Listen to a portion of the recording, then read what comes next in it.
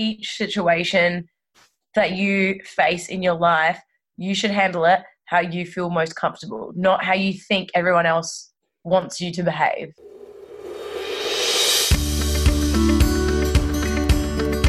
Welcome to the 25 Stay Alive podcast with Hugo and Dahlia, two cancer survivors who are passionate in helping the lives of others. Nothing is off limits, so prepare yourself for tears, laughter, and goosebumps. And Dahlia talking about poo. Hello, everybody. Welcome back to the podcast. Dahlia, good to have you back with me this week. Thank you. It's been a little while. How are you going with everything after your stoma reversal? Some days I think I forget that I had recently just had surgery and I kind of pack a little bit too much into my day. But if I take it easy and I kind of drink in the water, eating the right foods, it's going pretty well. Yeah, well, it's been, 3 weeks now since the actual surgery? Yeah, tomorrow will be 3 weeks. So it's really miraculous how quickly you can heal from something like this. I've definitely anticipated my recovery time to be a lot longer and a bit more intense. So it's been pleasant that it hasn't been so full on for me this time. No, it's good. And what's the next foreseeable future hold for you with, doctor's appointments and those types of things? So at the end of this month, I have an appointment with my oncologist who I haven't seen since the end of May. So that's a little while since I've seen him. And then I see my surgeon the following day. I'm assuming on those two appointments, they'll be organising follow-up scans or something like that. But we'll just have to wait and see. We were talking offline about we might do a separate little nugget episode, which is more focused around sort of hospital stays and surgeries and what it's actually like being in hospitals and different appointments and all those types of things. So I think we'll devote that to a separate episode because I've obviously spent a lot of time in hospitals over the journey and so have you. So I think that'll be a good way to approach that. I think that's a really good idea. There's so much detail that goes into all these hospital visits, especially the chemo every second week, and then all the surgeries that you and I have both had. Like, I think it'd be pretty interesting to explain, what actually happens A, B, C, D in order and give the listeners a bit of an idea of what we've actually physically been through. How did your appointment go yesterday? It was good. I'll say good in terms of, there were no signs of cancer. So first and foremost I think I put a post up saying, look, cancer-free is always good. Like, I can't obviously complain about that. However, it still does show that I do have active bowel disease and I still have chronic inflammation. So the simple terms for that, for those listening, it basically means that I still need to get on top of that because if I don't, that's what's going to, unfortunately, cause cancer at some stage of my life. So when you say bowel disease, are you referring to the ulcerative colitis or is there something else that they're seeing? Yeah, no, that's it. So I've still got active ulcerative colitis and I've still got chronic inflammation. And although it's not severe or anything like that, if I don't get on top of that, although I don't have any signs of cancer cells now, that is what will at some stage potentially cause, more cancer cells. So I suppose that's the concerning part, although it's kind of good news. Part of me thinks that, well, I've still got this inflammation lingering around, which is still not ideal. So I was kind of given a couple options. The first being, well, if I don't want to live with this anxiety or the risk of the cancer coming back, I can just get rid of my bowel. So that's always a reasonable choice. And my gastroenterologist did say a lot of gastroenterologists would only recommend that option, which is interesting. Show me life. Yeah, so a lot of them would just go, look, you are too high a risk. It's too great a gamble. We recommend that you have the total colectomy and, like you said, join the stoma life. And that is a very reasonable and realistic option for me. However, because the treatment looks like it's slightly working and it's doing, bits and pieces, I've kind of got a little bit more time before I have to make that decision and to see if hopefully the immunotherapy treatment I'm on can put me into remission from the bowel disease. So I suppose long story short with that, I've decided that I'll give myself 3 months until November. I'll have a follow-up colonoscopy in 3 months.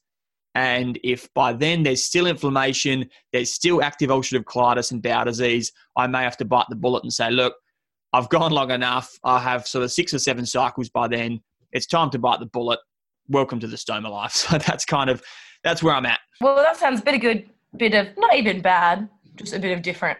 And look, I had a chat with my partner Amber about it last night, and it's one of those things that there is something in the back of my mind saying, well, is it easier just to go, you know what, why live with this risk, this anxiety I get every time I have a scan? And he said, regardless, he said, as long as I live with this part of my colon, I will always be at a risk of getting another cancer. And he said, I'll always have to be very strict with my surveillance colonoscopies every 6 months, that type of stuff. So look, if I can live with that sort of scanxiety, whatever people could refer to it as, look, I suppose I can, but I can completely understand why a lot of people in this situation might go, well, why don't you just get the colon out? That's basically what he said. He said, the only one way you can completely guarantee that you'll never get another colon cancer is removing your colon. Which makes sense. So look, anyway, I think that's the way or the path I'm going is I'll reassess in 3 months and then I'll make the call then. But I'll be sure to keep everyone updated. Sounds good. So should we dive into these questions? One of the first questions that we got was, how's the podcast going?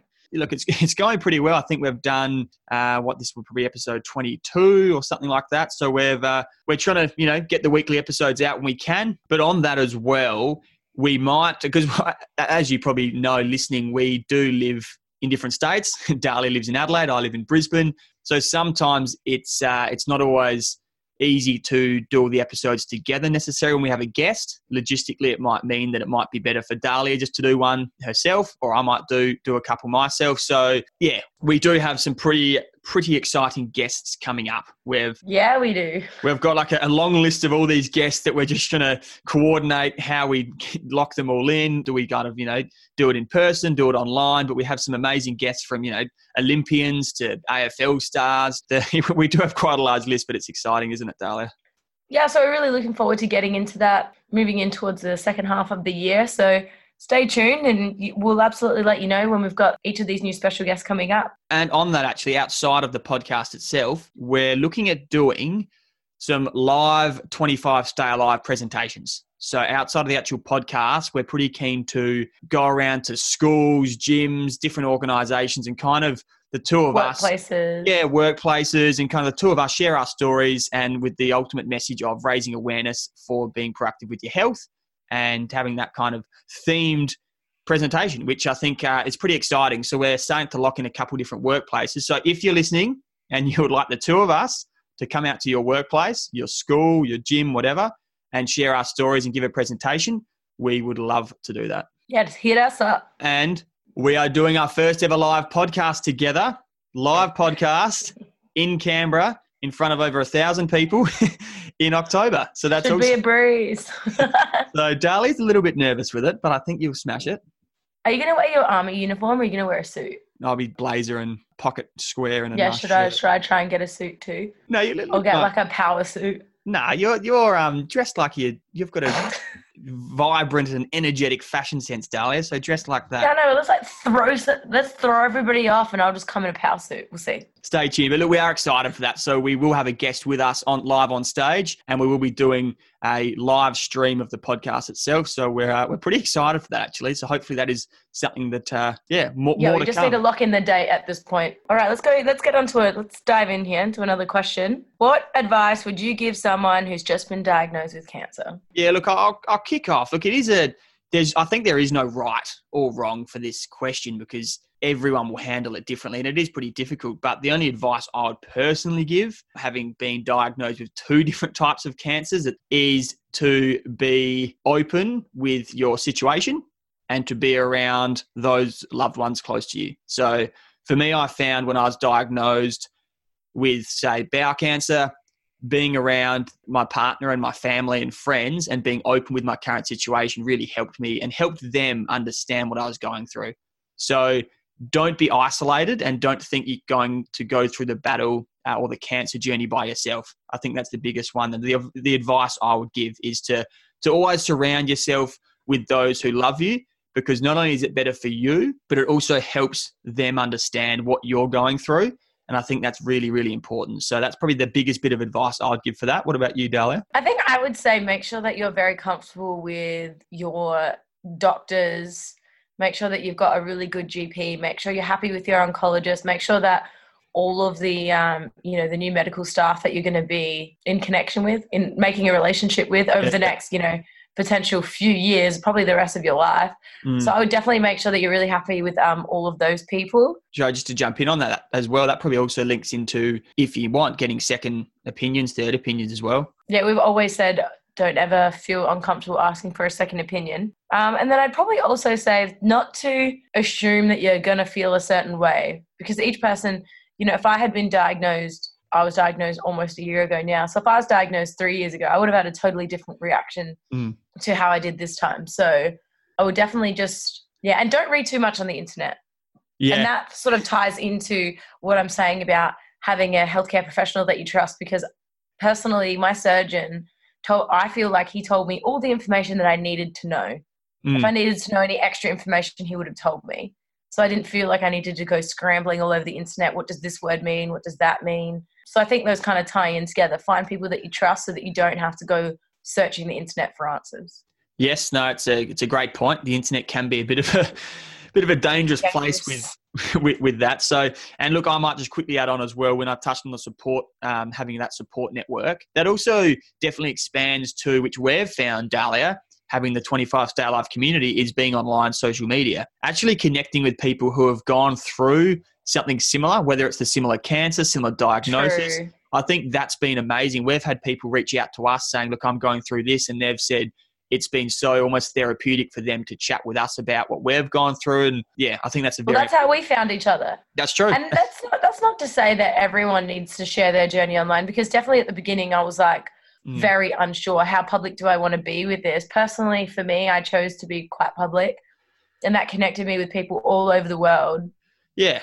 And I was able to help give advice to other people about what was coming up for them, and there were other people that were ahead of me that were able to tell me what was coming up for me. So yeah, I totally agree with that. Yeah. And that's, look, if you want one place to start with that, and you're listening right now and you or a loved one has just been diagnosed with something like cancer, feel free to reach out to us. And if we can't help you, we've got this amazing community now of these amazing people who can help you with what you're going through. So that's the other option, is to please reach out to us if you've got any questions. So we'll move on to the next question we got. And someone asked us about working during chemo. Obviously, we can both relate to this, Dahlia, but this is... How long was your chemo and when was it?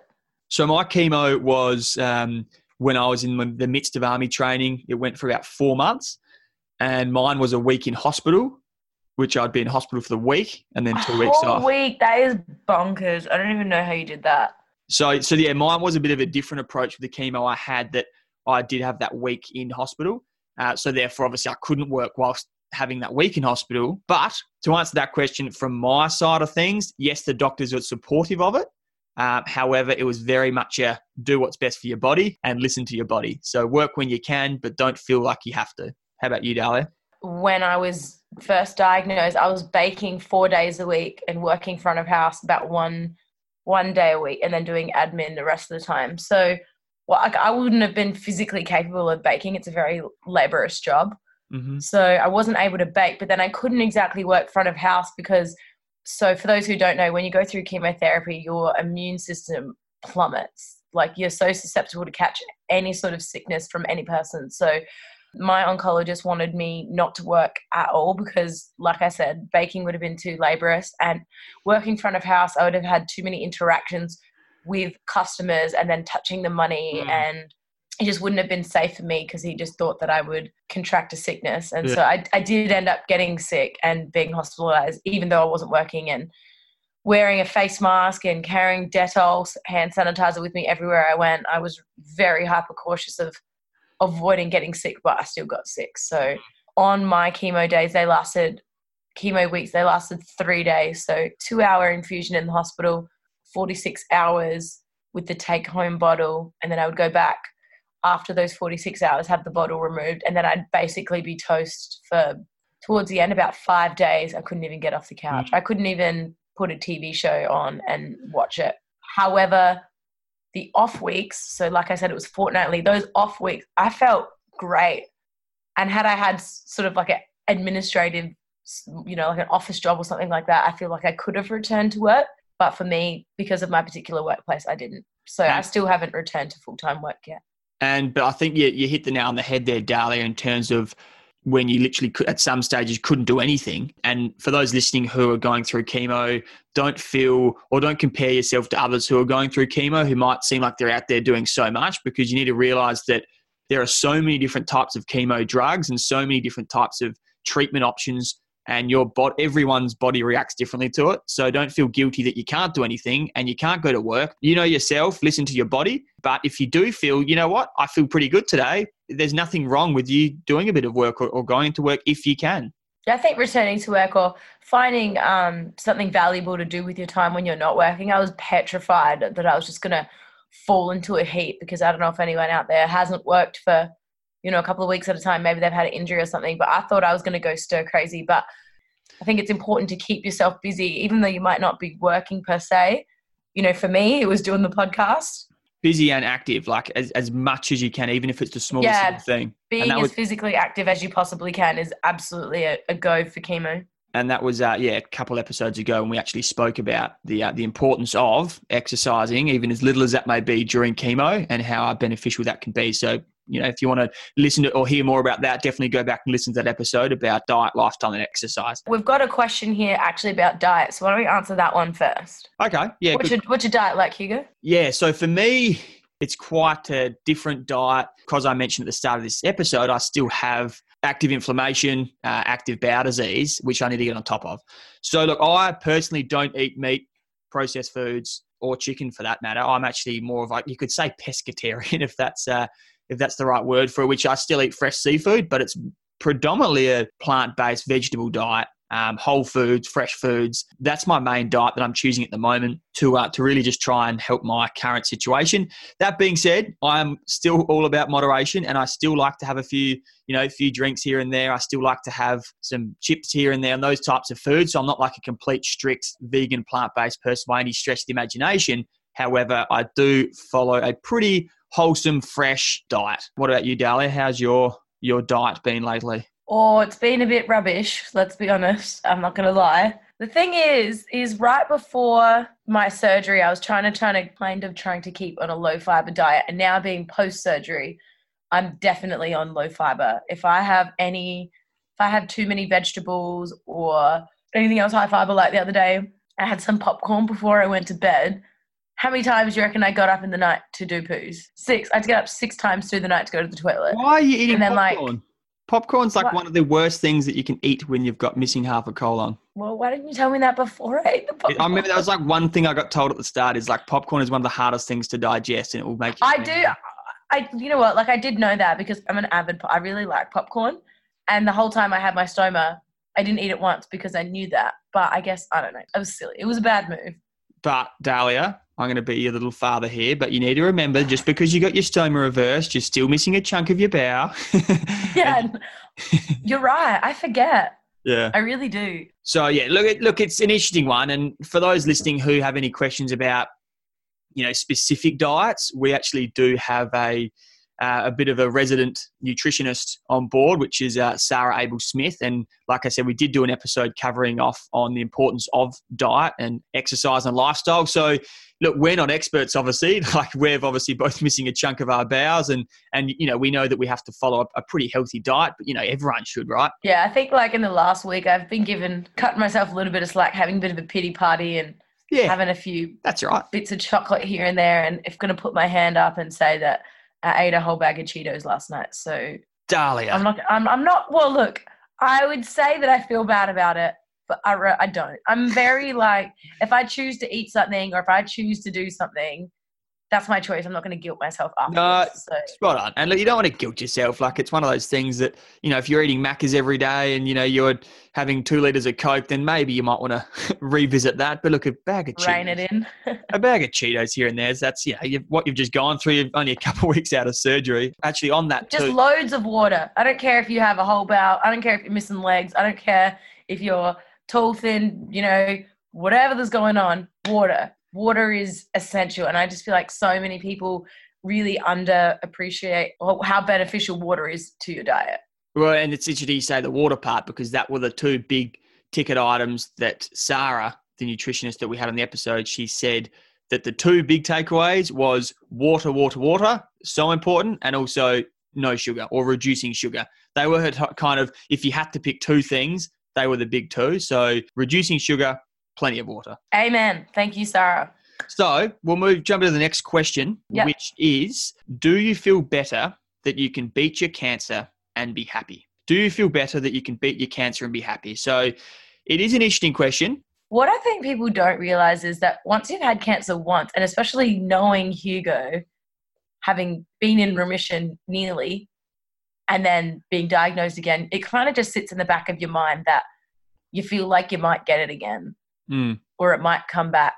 So, but that doesn't make me unhappy for some reason. It might make a lot of people unhappy or cause anxiety, but for me, it doesn't. I guess like I didn't ever really let the cancer make me unhappy. So I don't feel any more happy having finished it. I just feel like I've learned a lot. Even Dahlia, during your cancer, I know the question was saying, do you feel better that you can beat cancer and be happy? But even during your cancer treatment, when you did your chemo, yeah, I wanted to be happy the whole time. That's being happy during chemo. And I think that's pretty awesome to say, you know what, I'm still going through treatment for bowel cancer, but you can be happy going through something like chemo. And there are definitely some people that I've come across online that have felt like that they miss their cancer, if that makes sense. And it's really heartbreaking to say this, but some people miss their cancers because that was the only way that the people in their life showed them any sort of attention or anything like that, which really breaks my heart. But that is something that would be very real. So, you know, just because you meet someone and they say they're in their remission, it definitely does not mean that they're happy. So I definitely wouldn't assume that if I met someone who was in remission. Yeah, look, I think it's a very important point. And you know, don't get me wrong. And I put the post up last night, although, you know, I don't have cancer and I'm cancer free. Of course I'm happy. Like that's excellent news. Of course, Dahlia is happy, you know, sitting here today being cancer free. But by saying that, like Dahlia just touched on, remission complexities are very real and people do struggle a lot. Although they're cancer free, there are so many other things that go on in your life still. A lot of people on the outside just expect you to, you know, click your fingers and adjust back to normal life. But it's not as easy as that. You've just been through a full-on journey and you've still got in the back of your mind that, you know, what if it comes back? Or I've got follow-up scans. And, you know, like me, I was in remission for 5 years and then 2 months later got diagnosed with cancer again. So not saying that, you know, you have to always live with that fear, but it is real. It is real and people do struggle with it. And you hear these sayings as well, Dahlia, like survivor's guilt. People also find that they've survived advanced bowel cancer and they're sitting here happy, but then there are people out there who aren't so lucky and people do struggle with that as well. Yeah, and there's absolutely people that are living with terminal cancer, such as our good mate Willie, and there are some people that I've connected with online that have got terminal illnesses and they're very happy. And there are people enjoying their lives and doing things for their cause and contributing in that way. So I guess just because you have cancer doesn't mean that you're automatically going to be sad. And just because you don't have cancer doesn't mean that you're automatically going to be happy. Yeah, I like that. It's a good way to sort of touch that one or finish that question off. And look, we might just jump to the next question, which is kind of probably going to be the last question because we do want to try and keep these episodes around that sort of 30-ish minute mark. It's a good one to finish on. Let me ask you this question. I reckon, let's start off with you. What's one thing that 2019 has taught you? Look, for me, I recently did a post on 25 Stay Alive where I said, here are 3 things I've actually learned over the past 12 months. But if I have to pick one, the last sort of 12 months or 2019 in particular has taught me that there is nothing wrong with being vulnerable and expressing your feelings. There's nothing wrong with being vulnerable and expressing your feelings. For me, that's a really... Do you think before these last 12 months, you were not vulnerable? Yeah, look, I definitely think... You're implying? Yeah, I definitely think I put more of that brave front up to almost say that, look, I'm fine all the time and almost to be brave for other people as such as, you know, family and friends. But I eventually realized, and that I learned this the hard way when I was in hospital and I went through, and I've obviously open about this, some of my really darker days, was when I wasn't vulnerable and I didn't really express my feelings because I felt that I was already causing so much pain to those close to me. I had to be that pillar of strength and I had to be brave all the time. And that's just... You don't want to make things worse. You don't want to exacerbate it. Yeah, exactly right. And it got so draining and I felt like it was counterproductive. Yeah, you said that. You said that you'd wait until your family left. Yeah. Which makes me so sad. It was sad because I felt that if I'm crying and upset and really expressing my feelings and being vulnerable, then, you know, shit, what's my partner going to do or my parents going to do? Like, it's just going to make them feel even worse. And that was my mindset at the time, which now I've learned, and this is one thing I've learned so much in the last sort of 12 months, is that it's so important to be vulnerable and to express your feelings because not only is it good for you and your own healing and letting that out, but also my loved ones would have known exactly how I was feeling and they would have wanted to help. I think choosing people that you feel comfortable being vulnerable in front of as well. Like, it doesn't mean you have to be vulnerable with everyone at all times. But I think finding one or two people that you can absolutely be yourself around when you're going through treatment is really important. No, absolutely. And look, I'll just touch off on that point. It comes back down to, and it's something I'm obviously passionate in, is the whole normalizing the conversation around mental health. And I think as soon as we break that barrier down to realize that there is no shame in seeking help, there's no shame in being vulnerable, and there's no shame in sharing your emotions, the more we can normalize that conversation around mental health. So I think that's what I'll just finish off by saying there as well. All right. And I reckon for me is choose your emotions based on each experience. Just because you lose your job or you're diagnosed with an illness or just because something negative happens to you doesn't mean that you automatically have to fall into a heap. Same goes with if something good happens to you or like perceive something good happens to you, doesn't mean that you need to be over the moon about it. I think each situation that you face in your life, you should handle it how you feel most comfortable, not how you think everyone else wants you to behave. Yeah. That makes sense. No, I love that. I do like that actually. It's I think, and we actually put a quote up recently, which is be yourself because an original is worth more than a copy. And I think that's kind of touches on what you're saying there, is that, be yourself. Don't react how you want to react, not how people think that you should. You should, yeah. My little quote that I'm going to quickly say is, whatever the present moment contains, accept it as if you've chosen it.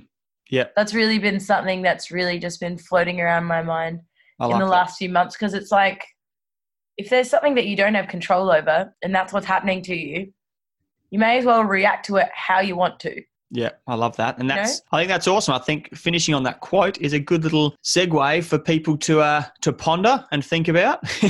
Let me just give you a round of applause here. Are you ready? Round of applause.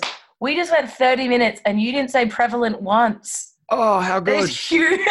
We've just noticed that we often use the same words when we're talking together. Yeah. So we're going to work on that. So feel free to pull us up on it, because we are all for constructive criticism. So I'm not going to lie, I do love the word prevalent. But look, hopefully you got something out of today's episode. We did just want to do a bit of an update, bit of a catch up. Thanks for everyone who sent those questions in. Sorry if we didn't get around to answering your question, but we did get sent quite a lot this time. So we will try and answer those in a separate episode. And if you haven't done so already, please subscribe, rate, or review the show, because it actually really does help us climb up the charts and be seen by more people, which is, at the end of the day, we want to create that big community for as many people as we can. You can also find us on Instagram at 25stayalive and Twitter. No one's on Twitter except me, but we're there. And also we have our own website, which the link is in our bio on our Instagram. So if you have any questions or, like we said, if you want to reach out to Hugo and I, do it through the 25 Stay Alive page. Or our personal Instagram accounts as well. So I hope everyone's having a lovely week so far, and hopefully this hump day potty gets you over to the happier side of the week. Absolutely. Thanks, everyone. Bye. You've been listening to the 25 Stay Alive podcast. Subscribe on iTunes or Spotify to get fresh new weekly episodes. Follow us on Facebook and Instagram at 25 Stay Alive. And feel free to send us a message. We'd love to hear from you. See you next time.